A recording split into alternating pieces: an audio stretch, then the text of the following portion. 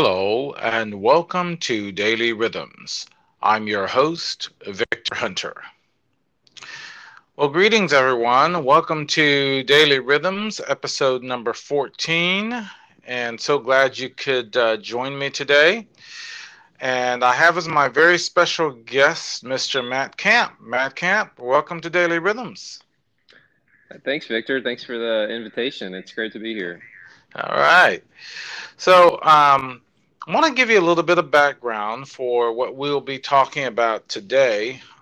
Several months ago, I came across this book, Faith for Exiles, with Ali Hawkins, Five Ways for a Generation to Follow Jesus in Digital Babylon by David Kinman and Mark Matlock.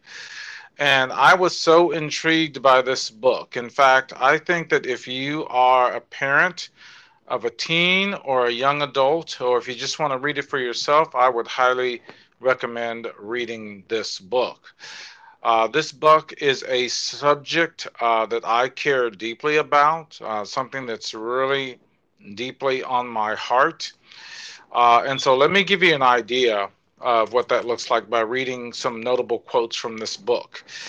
The first one says, technology and the lighted rectangles we gaze at all the time aren't bad in and of themselves. But if we are not vigilant and intentional, digital Babylon glitzes and blitzes our days so completely that we never get around to pursuing the deeper things of life.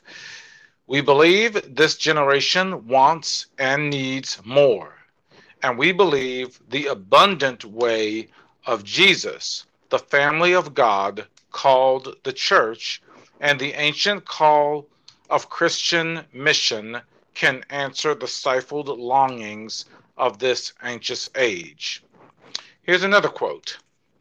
Young people, especially, use the screens in their pockets as counselors, entertainers, instructors, even sex educators.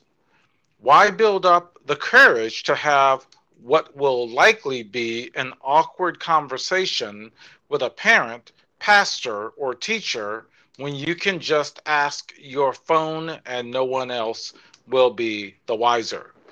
When it comes to technology, the path of least resistance is not scorn-worthy because it's easy. It's praiseworthy because it's efficient. And those are just a couple quotes um, that really grabbed at my heart when I started reading this book. So what does that have to do with the spiritual disciplines? Well, my contention is that we get so involved in the digital world that we become disconnected from God, and that's my main contention, my main concern. I invited Matt to the program because shortly after I came across this great read, Matt did a teaching for our large group recovery at Recovery Ministries at the Austin Stone that just really resonated with me because it was so at the heart of what this book is talking about. Matt, do you remember that talk? Can you kind of give us a thumbnail sketch of what you were getting at there? Yeah, for sure. So essentially, it was kind of exactly what we're talking about. Just looking at how just the nature of the technologically driven world we live in really shapes our affections. It really shapes how we spend our time. It really creates um, subtle and I think unspoken peer pressure to be in the know or to be um, uh, savvy about just the latest pop culture trends. And I guess, I mean, among other things, like we're saying, the problem with that is that the trends and things and the status quo is changing so quickly that it becomes this kind of rat race to the bottom that nobody can keep up with anyway, and it really robs I think people of having kind of a sober, balanced view of how to think about technology or entertainment alongside their faith without pulling them away from that. And so, yeah, that was kind of a high level summary of it, but that was kind of the gist Yeah, of it. yeah, that's the way I remembered it. uh, and so this actually goes further back than the 21st century. In fact, historically speaking, in 587, 86 BCE, Judah was captured by Babylon, and during this time, the Israelites became the people of Judah rather became very entranced into the culture of the Babylonians. And so they were worshiping their false idols with abandon and just sort of losing their identity as God's people.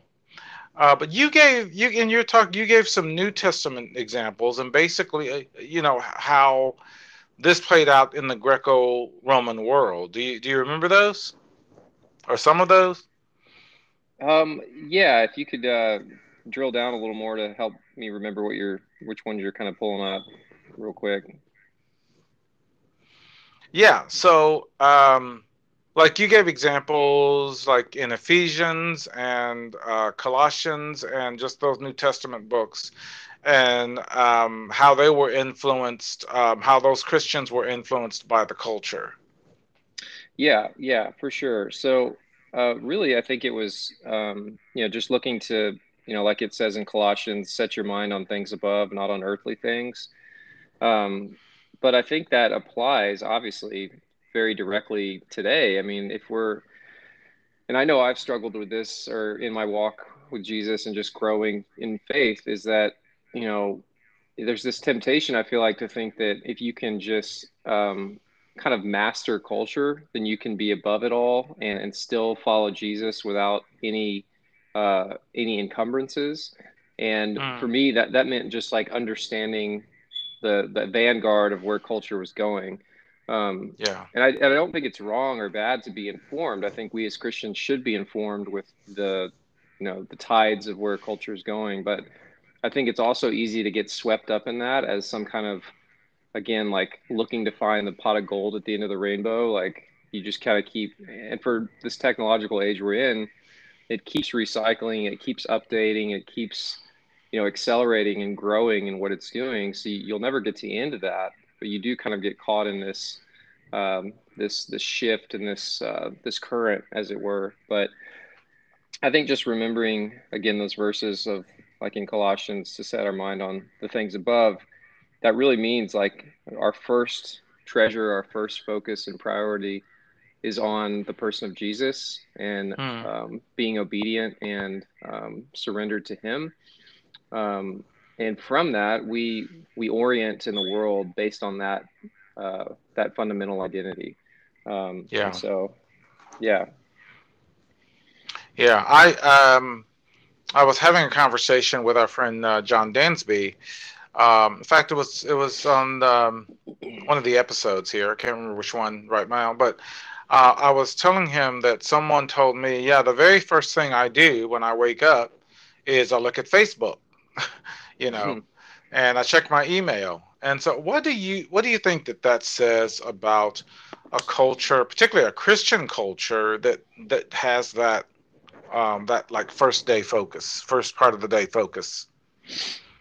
Yeah, I mean, I think going back to that quote, it's these things are not just talking about the path of least resistance. There is a praiseworthiness to the efficiency of it, and I Hmm. think as Christians, like anybody, we get kind of I don't know if enamored. We get caught up in the enthusiasm of being able to be efficient in our communication or be available to people, and I think that's easy to fall into where you start to kind of orient yourself around that efficiency of communication.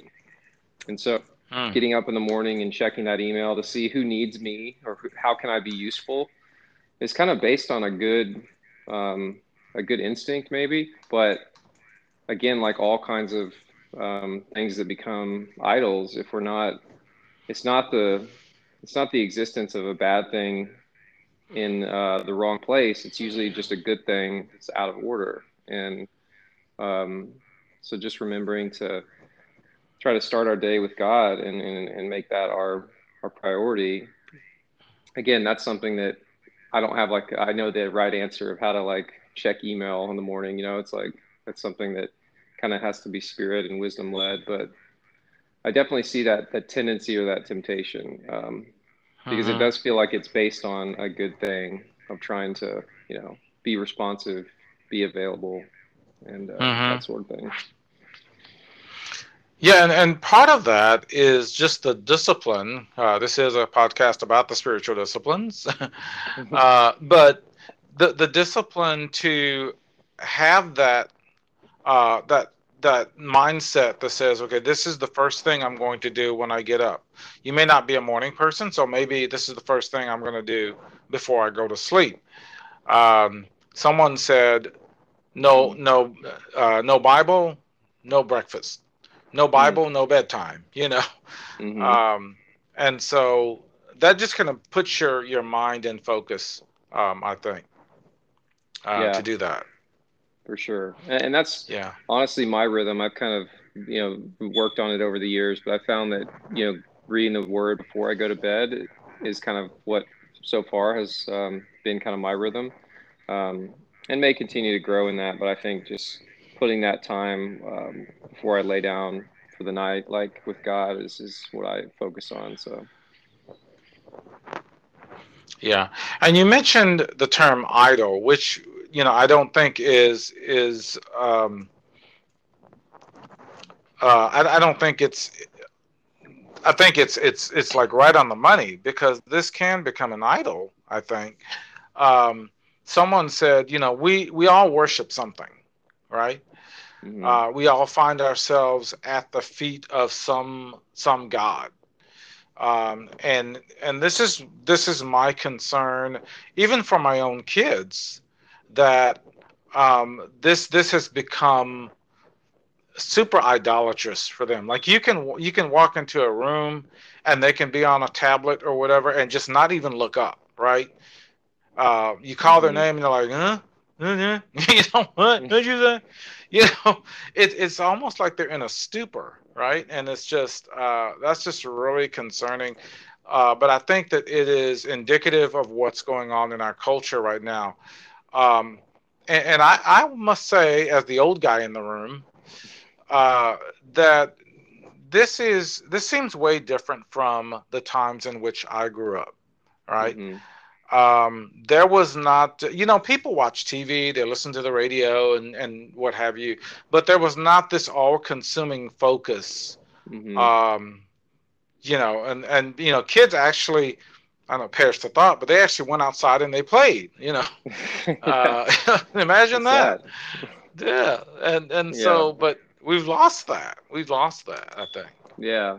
Yeah, and not to sound too kind of grumpy yesteryear, I don't think we or you sound that way at all. I think it's a really honest acknowledgement of what, is very self-evident, but I don't think a lot of people are willing to talk about or really know how to articulate. But um, there was a great documentary on Netflix called The Social Dilemma not that long ago, really Hmm. highlighting from like a secular point of view the kind of the consequences and the reality of this social engineering, really, that Silicon Valley companies have kind of engaged in over the years and that we've participated in. But just the level of uh, conditioning and psychological triggering that happens to keep us engaged. One thing I thought was really powerful that was said in that is that, all throughout human history, I mean, we talk about these things in social media or on the internet as tools, something we use to make a job more efficient. Um, Hmm. but they said, this is the first time for all of human history, a tool was something that you picked up and used when you needed it. And then once you were done, you put it down. But we live in an age now where the tools are effectively coming to you to get your attention and to use Absolutely. basically use you when they want to. They're notifying you, they're pinging you for their your attention and your engagement, and that's a really different definition. And it shouldn't be like kind of just glossed over as the way modern things happen. I think this article, this out of the Faith in the book here, actually made a point on this, where it talked about, we're just kind of at the beginning of this digital revolution, and it said, much more could be said, but the point is this: we are all on the front end of a digital revolution that is tinkering with what it means to be human. And I think that's right. I think that's, that's kind of the buck stopping there. That, that's the headline of this whole thing, is that I think if we talked about it more in those terms, people would probably be more sober-minded about it and engaged. Yeah. But I think it's this continued presumption that anything that happens in the digital world is inherently progressive. It's inherently positive and good and leading to a better outcome. And it's just a constant refinement and optimization.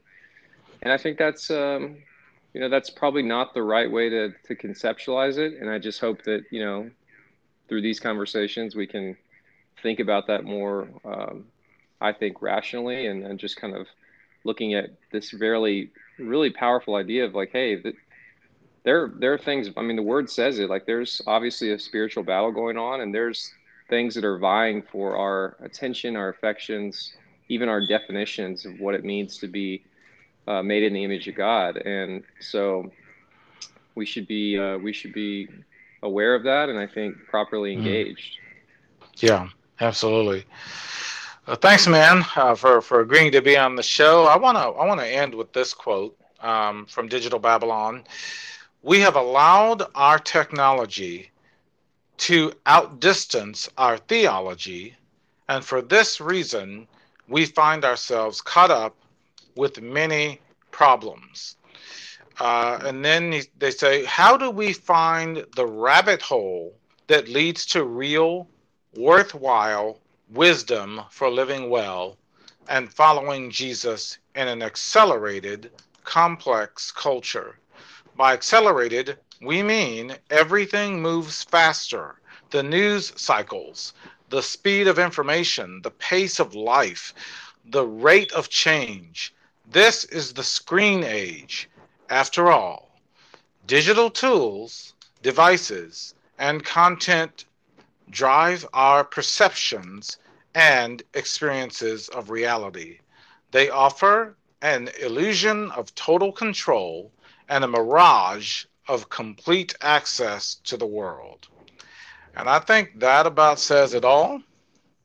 I recommend that you pick up this book.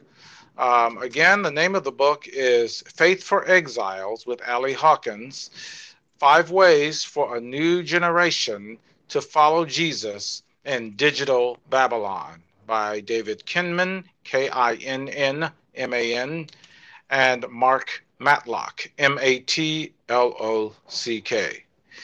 Thanks for tuning in to Daily Rhythms, and as always, please remember to like, follow, and share. God's blessings to you all.